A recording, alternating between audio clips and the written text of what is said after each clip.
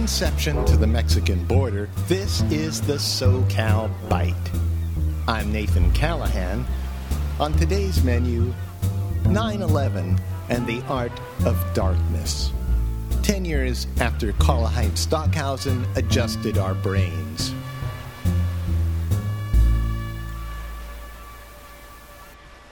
At a press conference in Hamburg, Germany on September 16, 2001, my favorite German avant-garde composer, Karlheinz Stockhausen, was asked whether the characters Michael and Lucifer from a cycle of operas he wrote were for him merely some figures out of a common cultural history or instead material appearances.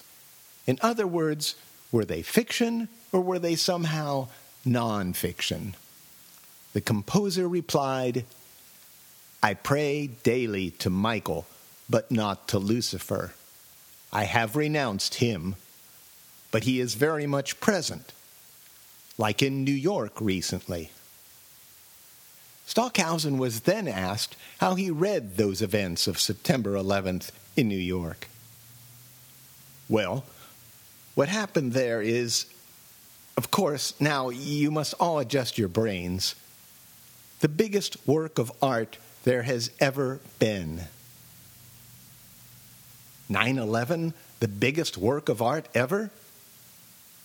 Stockhausen went on to elaborate, but our soundbite world had heard all it was willing to hear.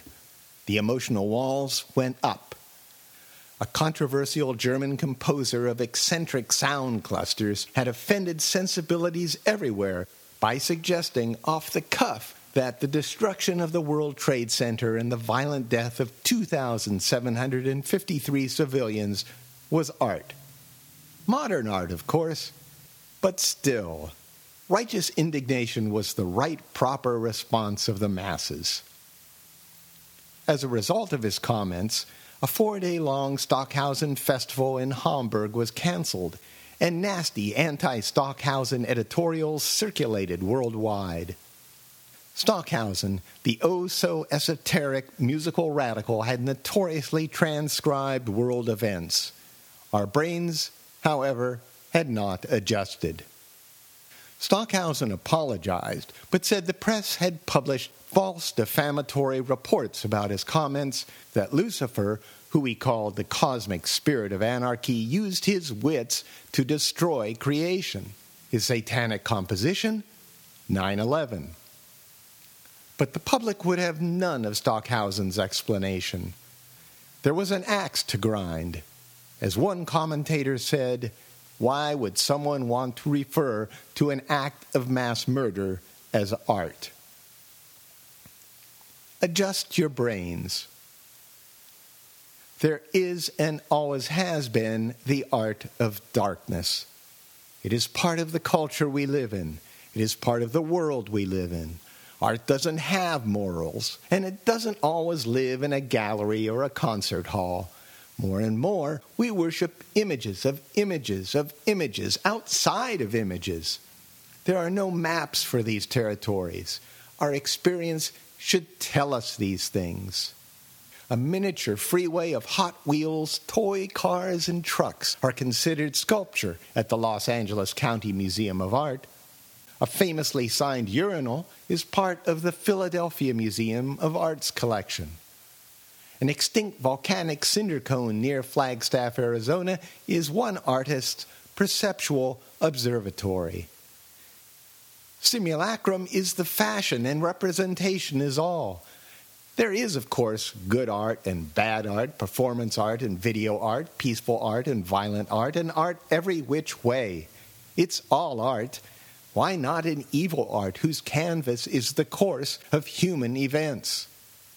Was Stockhausen, rest his soul, referring to the David and Goliath aspect of the fall of the Twin Towers?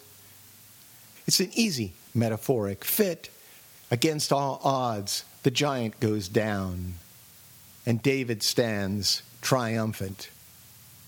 Art does not choose sides.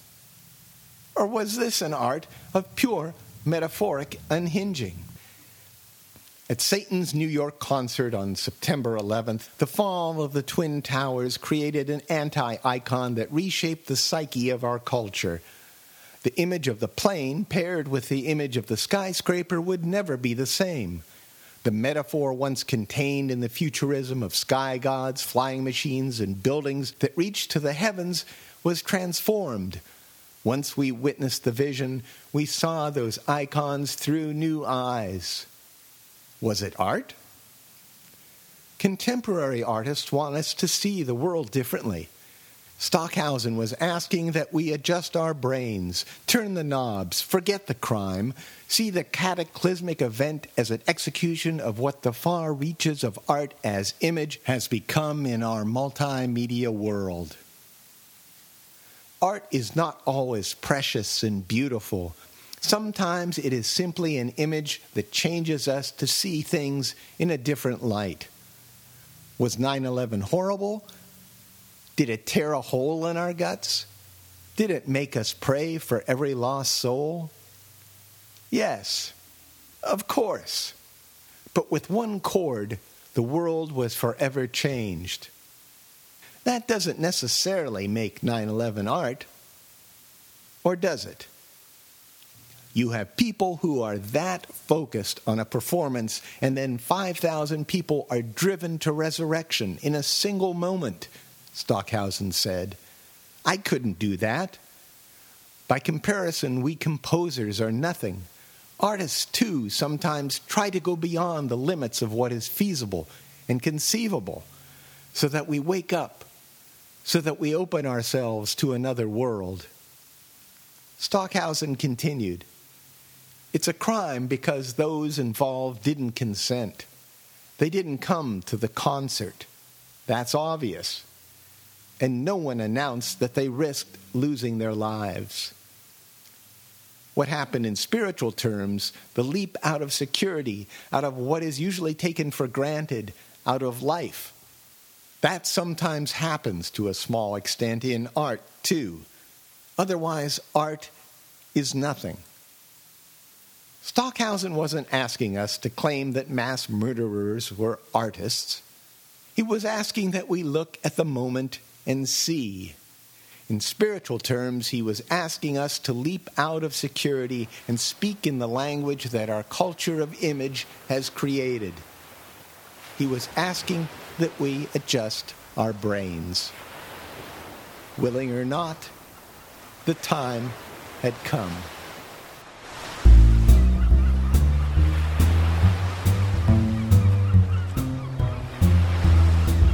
For more SoCal Byte audio essays, visit SoCalByte.com. That's SoCalByte.com.